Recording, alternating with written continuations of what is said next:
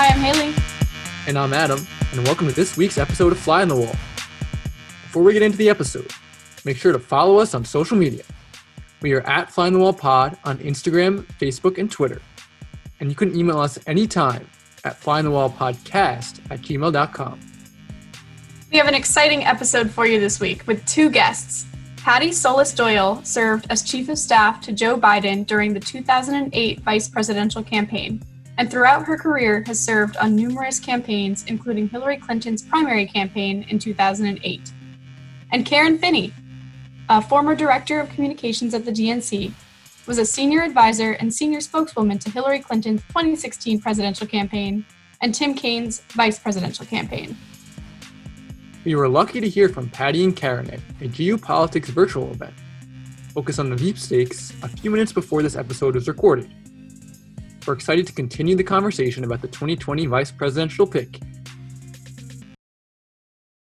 Patti and Karen, thank you so much for joining us on the podcast today. As high-level political strategists, you've been both been in the room where the sausage gets made, as people say.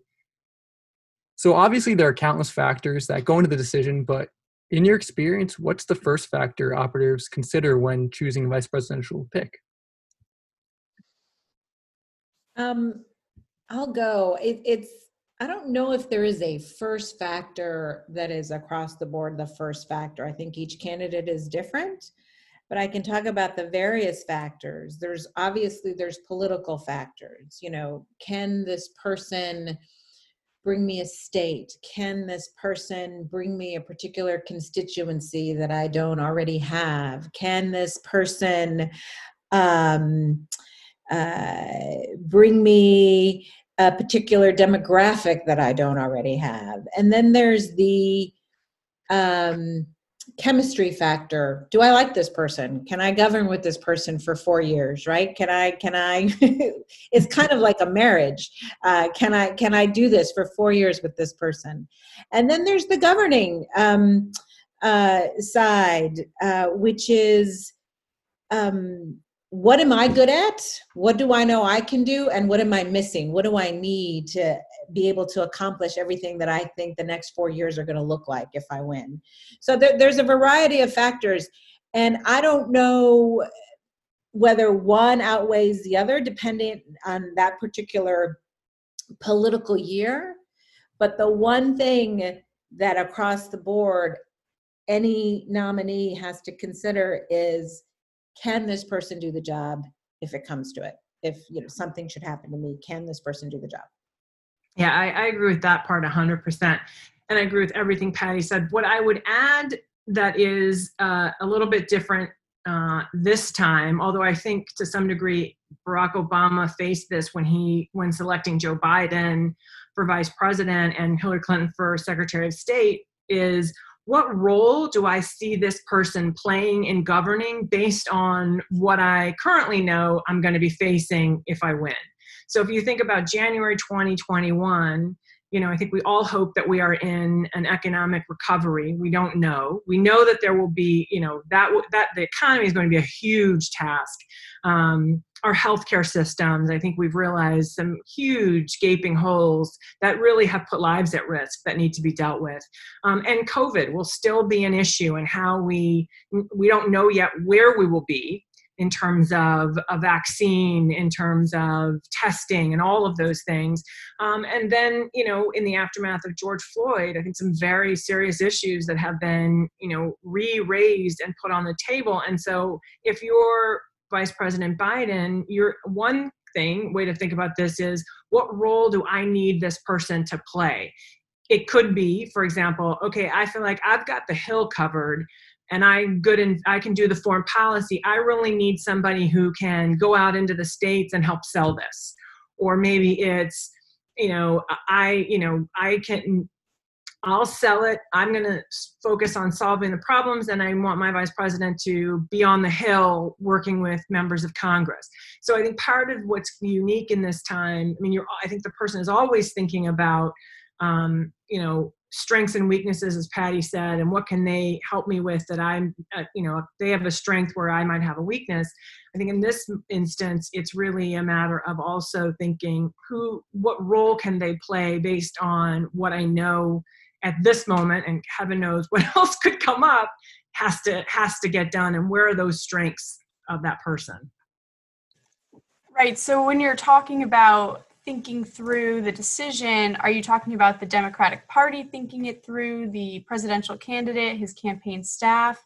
Who kind of makes that decision, and what criteria do they really mark as red flags?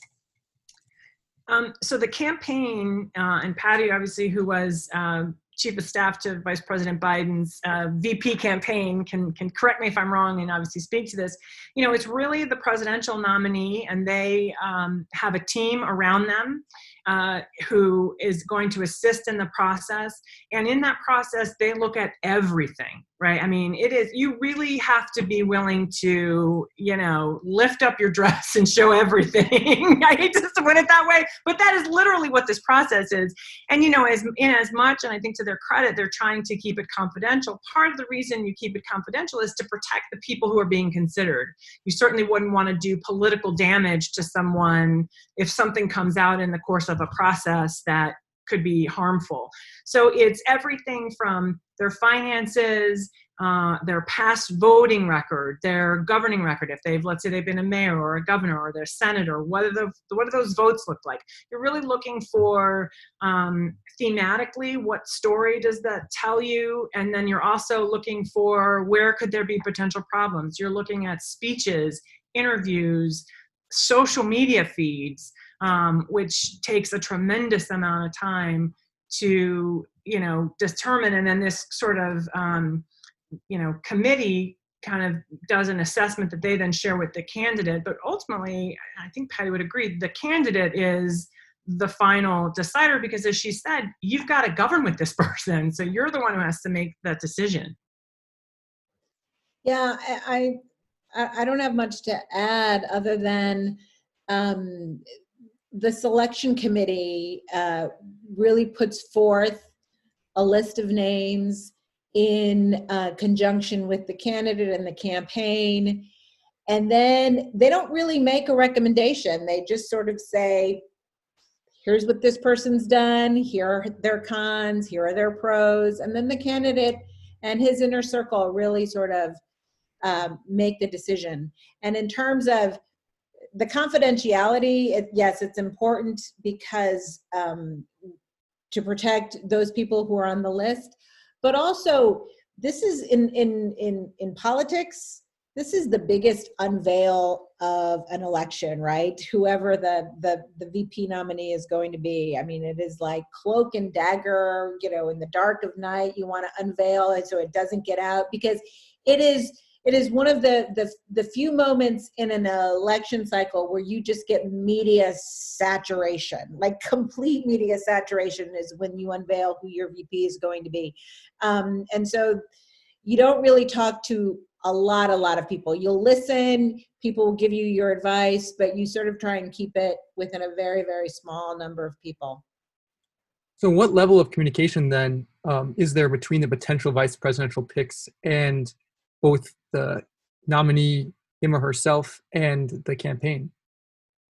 Do you mean prior to them being announced? Or? I mean, are there like job interviews, or is it sort of cloaked in behind the scenes, and they just find out a couple of days before, or even the day of, that they're going to be the nominee, the vice presidential nominee? So in 2008, when I worked in Biden, it was Barack Obama, David Axelrod, David Plouffe. Those were the three, and then the people on the selection committee, the people doing the vetting. Obama himself interviewed each of the candidates, again, in the dark of night. Even putting that schedule together, right? It doesn't say, oh, I'm meeting with Joe Biden today. It says, downtime, or he's getting a cup of coffee at a hotel, but it's very cloak and dagger. And it's also, and think about it for the perspective of the nominee potentially. I mean, in Tim Kaine's case, he had 3 adult children, one of whom I'm pretty sure was deployed at the time this was going on, one who was in Virginia and another one who lives in a totally different state. So that person, also is negotiating that. So yes, they interviewed directly with the candidate, but then when they're notified, they're given very specific instructions about how to then notify who they can tell and when they can tell, because again, keeping it a secret with the goal of trying to have this one big exciting announcement is really paramount. So for the candidate themselves, it's really nerve-wracking because you're trying to, at some point you've got your own considerations about, like, can I tell my spouse?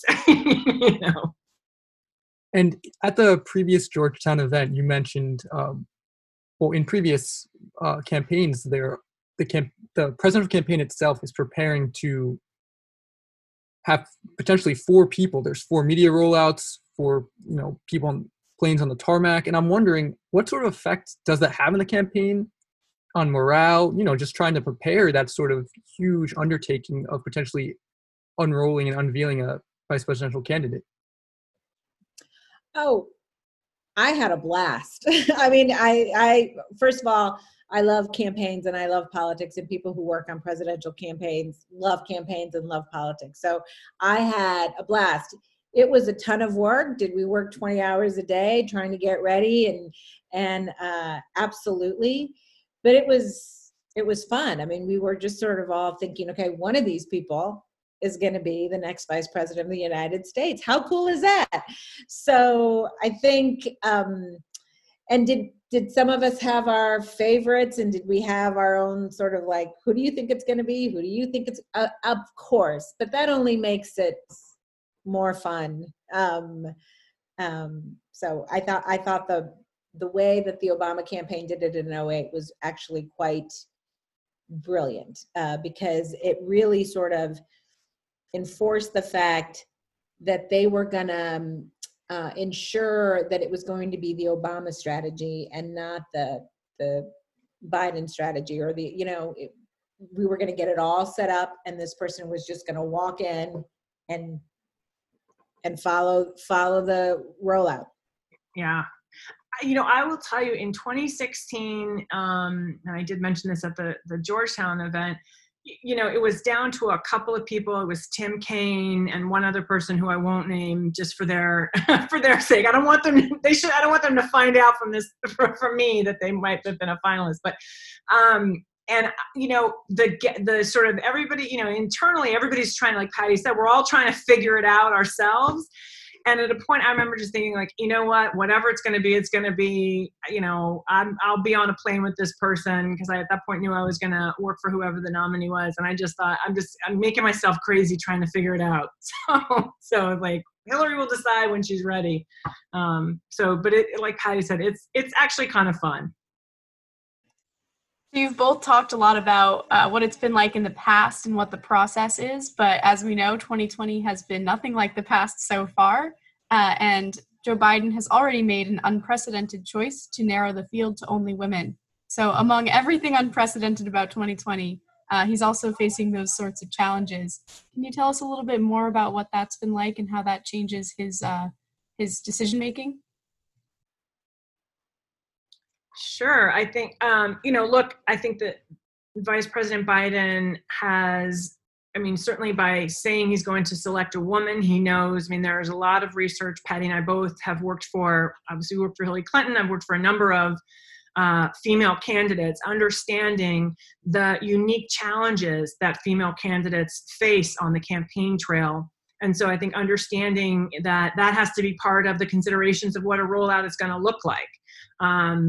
Because we are presenting someone who could hold the top job, and that is, the highest executive level position in this country. So part of it is understanding the unique challenges and opportunities around that. I think also because of COVID, you're not likely to see, usually there's the big, rally and it's exciting, and we're not going to probably see that. So they're having to think about other ways to both roll this person out, and then how you're going to use that person. I mean, this person becomes kind of the key surrogate for the nominee and for the ticket. I suspect you'll see this person doing a lot of what Joe Biden is doing, and that is, video, Zoom, what have you, events with different constituents, with different groups of people, fundraising that way, television interviews. There certainly will be, I think, an opportunity to see the two of the Vice President Biden and whoever he selects in joint interviews. I certainly also hope they'll do local interviews. I think that's really important, radio and television, and all the biggies like 60 Minutes and The View and, all the big shows where you want to, because it's an unprecedented moment of press attention. So you really want to get everything you can out of it and be prepared across platforms, whether that's, online, on the airwaves, print. It's still alive. I know it's dying. It's still, how you touch all of those platforms. So there's some unique considerations for the Biden campaign this time around, because, we have to use tools that we normally use a little differently. Yeah. When I ran Biden in 2008, there were three, traditionally, presidential election is about the nominee and then about the ticket. There are only really three moments in a presidential election where it's about the VP nominee. That is the announcement of that VP, the debate between the two VP nominees, and then the convention speech by that nominee. And in those three specific events, we don't know how it's going to be, right? Like the convention is going to be much smaller than we had thought. It's going to have a lot of virtual aspects. So how is that going to affect the VP's nominee's speech? Is it going to be much more subdued? Because at a convention, obviously you're reacting from the people on the convention floor and the applause and the excitement. So how is that going to affect his speech? How are they going to do debates? We don't know. I think there was one debate during the primary season in this pandemic, and it was done in a news studio without an audience. So is that going to be the format moving forward? Again, that really does affect your performance because you are, feeding off an audience. And then the announcement speech. We talked about this in the event in the panel earlier. Normally you have a big announcement, a rally. You get on an airplane with the candidate, and you hit the top markets, and then you split off and you hit, the smaller markets, and then the spouses come in. We don't know if they're going to be able to do that. So it's going to be a lot of creative scheduling and creative media rollouts. The last thing I'll just mention is, I think part of what also makes this unique in this moment is COVID, obviously, and what that has meant for our country and will mean for our country. And again, putting forward a rollout where you are reassuring the American people that this is the team that can handle this crisis and that will reunify the country. I think certainly and Patti and I talked about this in the event, in the aftermath of George Floyd's murder and the protests that we've seen across the country, which have been remarkable in the light of COVID, and so diverse, and people from all walks of life and all backgrounds joining in to call for real meaningful change. I think that also has to put some pressure on the Vice President Biden in terms of who he thinks about as the right person in this moment in our history as his nominee, and how that person will help him very specifically, given and who knows where we'll be in January, as I just said before, but certainly knowing that we've got a lot on the table here. How do you speak to the moment that we're in? Well, how do you personally, Karen, hope that the Biden campaign speaks to this moment after the protests? Yeah. Well, I'm part of a group of women who we sent an open letter to Vice President Biden, in March before, the George Floyd murder. And our argument was Black and female. We were very intentional in not, we ended up having over 200, the letter is now up to over 500 women who've signed, from academia, faith leaders, activists, business women, you name it. And, we believe that it is time for a Black woman. Black women are people like to say the backbone of the party. I don't love that phrase, but point is recognizing the importance that Black women and the Black vote have played both for Joe Biden and for the Democratic Party. Barack Obama can't just have been a one-off. It has to be our future. And so I would like to see Vice President Biden pick a Black woman and speak to the moment in large measure, because these women are all qualified, the ones who have been mentioned and are in consideration. But the importance of uplifting the very direct experience of Black people in this country to that level, and particularly women. All the studies show when you lift a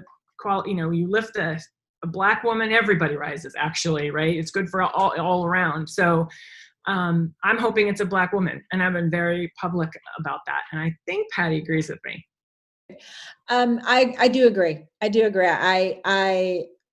I was as firm, I'll be as firm now as I was in the event prior. I think it is a dereliction of duty on Joe Biden's part if he does not pick a woman of color.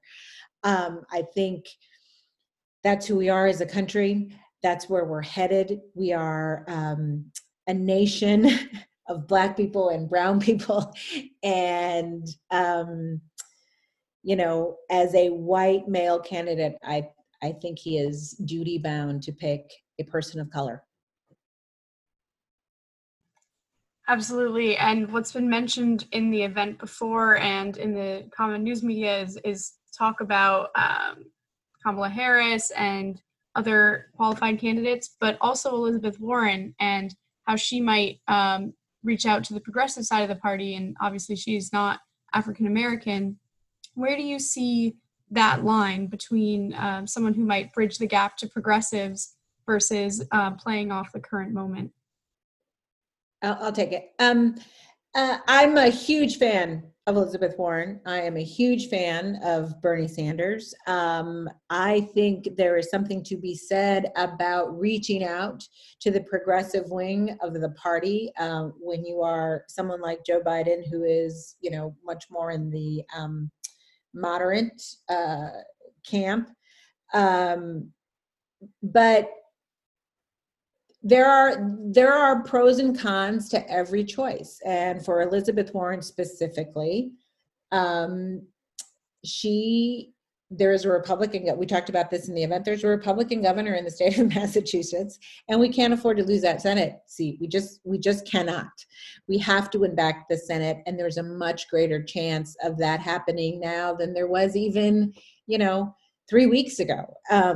So I think that's something that the Biden campaign needs to seriously consider. But there are other ways to reach out to the progressive wing of the party. And I give Bernie Sanders a lot of credit. He is full-throatedly endorsed Joe Biden. He has told his supporters, this is the most important election of our lifetime. It's either Joe Biden or it's Donald Trump. And so we have to support Joe Biden. And I think Joe Biden has done a very good job in terms of reaching out on the platform committee for the DNC across the board on all of the issues. He has made sure that the progressives have a seat at the table, whether it's healthcare, whether it's the economy, whether it's immigration, like across the board. So, maybe not the VP, but certainly there's a cabinet to fill. And I think Joe Biden will be quite open to filling it with some progressives. Yeah, look, I would hope that progressives would see the selection of a Black woman, any of the women or woman of color. Personally, like I said, I'm for a Black woman, but would see any of these women as part of the progressive movement in towards of moving our country forward into the future, acknowledging that we are a majority minority country, that we are part of the changing face of this country and the dynamics of power in this country.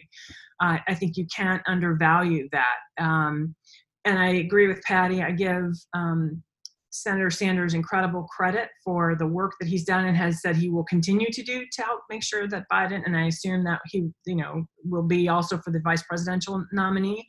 And I think Patti's exactly right. I mean, there are a number of ways to make clear to the progressive community and the progressive wing that, we share your values. We care about these issues and we will continue to work on some of these issues.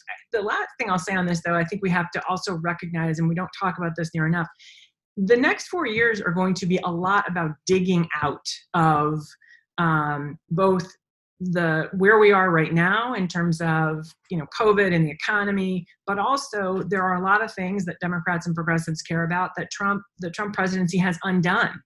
Environmental regulations, civil rights regulations. So there's a whole host of things that also Vice President Biden and his team will have to take a look, like the Paris Accords is kind of number one on my mind in terms of looking at both domestically and internationally agreements and policies that, that the president himself can undo and make some changes.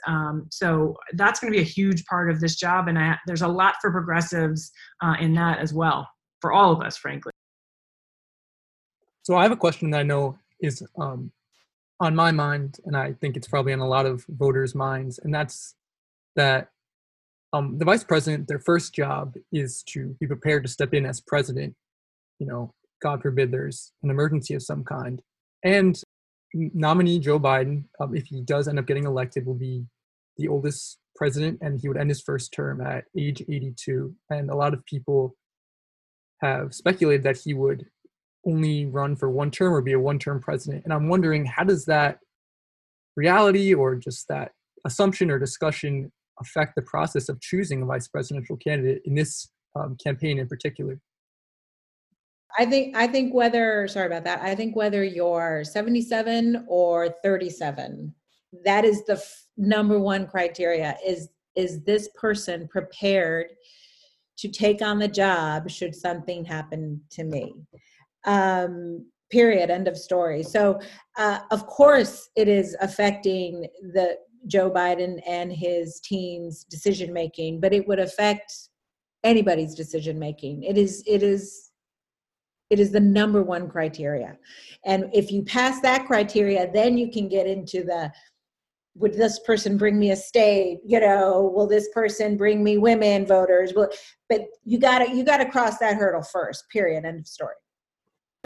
On top of that, I think, Adam, the other piece of this is if the person passes that criteria, Vice President Biden himself has said he wants the person that it's about the future, right? And so the hope is that this person, if Vice President Biden wins and then decides he's only going to serve one term, which you never want to say that at the beginning of the term because politically then everybody will see you as a lame duck. So of course that's why you're going to continue to hear people be a little coy about that. But the idea should be and will be that the vice president will then, whoever he selects to be his vice president will then have, 4 years of on-the-job experience and then run for election in 4 years coming from a very unique place of having been the vice president. I think that's the hope, and that is certainly, I think, part of what he's factoring in as he said he's thinking about the future. Thinking about the future, and this is just going to put you on the spot a little bit, but if you had to make a prediction right now on who Joe Biden will choose, what is your predicted choice? And then what would your ideal choice be? My predicted choice is Kamala Harris. I think for a number of reasons. The most important reason is the reason that Karen outlined just a few moments ago, and we both outlined earlier in the earlier event, is we are in a moment in our country where given, not just the George Floyd murder, although it has really, that moment has created a movement across the country. But politically speaking, for Joe Biden, I'm gonna be really honest, after New Hampshire, after Nevada, I thought he was done for. I thought, okay, it ain't gonna be Joe Biden. But then with no money spent in any of the Super Tuesday states, without ever having set foot in some of these Super Tuesday states, he ran the board. He came back from after I had written him off, and a lot of people in the Democratic Party had written him off, and because of African-American voters. And you know what? He owes it. He owes it to them, period, end of the story. So I think Kamala Harris is my prediction. Who is, like, if I had my choice of anybody ever, I think it would be Hillary Clinton right now. I just think she's worked so hard and she'd be so good at it, and I just love her. So I have to say I kind of agree on that one. It's like, come on, people. Yeah, like, come on. And I mean, one thing I will say about Hillary as a sidebar to this, she is really uniquely responsible for so many women stepping up to run in 2018. Yeah. And quite frankly, I think her candidacy in 2016 is the reason we are in a place where we're considering, where Biden knew early on he had to say it's going to be a woman because the country is there. For me, as I said in the earlier event, since I'm part of the Black and female movement, I won't give a specific name, but I feel very strongly it should be a Black woman. And I think the question is, how could you not select a Black woman? I think, and I say that without disparaging any of the other women who are being considered, because I think they're all wonderful, but the historic relationship, the historic role that Black Americans have played in this country, and the suffering and the sacrifice, and then as part of the Democratic Party. And yes, we delivered for Joe Biden. So on a whole host of levels, he owes, and the party really owes. And again, I think this is a moment, history, I feel like history is kind of, said, come on, guys, get it right. I'm giving you all the proof, all the evidence to show you how important this moment is. I would say Hillary would be my one, if it could be, maybe second to Hillary, it would be Michelle Obama. I know she would never do it, but she's so kick-ass that would just be fantastic. So those would be mine. And then after we elect a Black woman, we have to elect a Hispanic woman. Yes. And then I can die a happy woman. That's right. But it's got to be, this goes to something that Patti said before. I mean, these selections, whether we're talking about the top of the ticket or the vice president, we've got to get to the point where it's not such a unique thing. Right? I mean, there was so much hope when President Obama was elected, and there are young people who grew up not realizing a Black man couldn't be president. I want that for all kids to believe that no matter, what race you are, what your background is, what your sexual orientation is, that you're just as viable as a candidate as anybody else.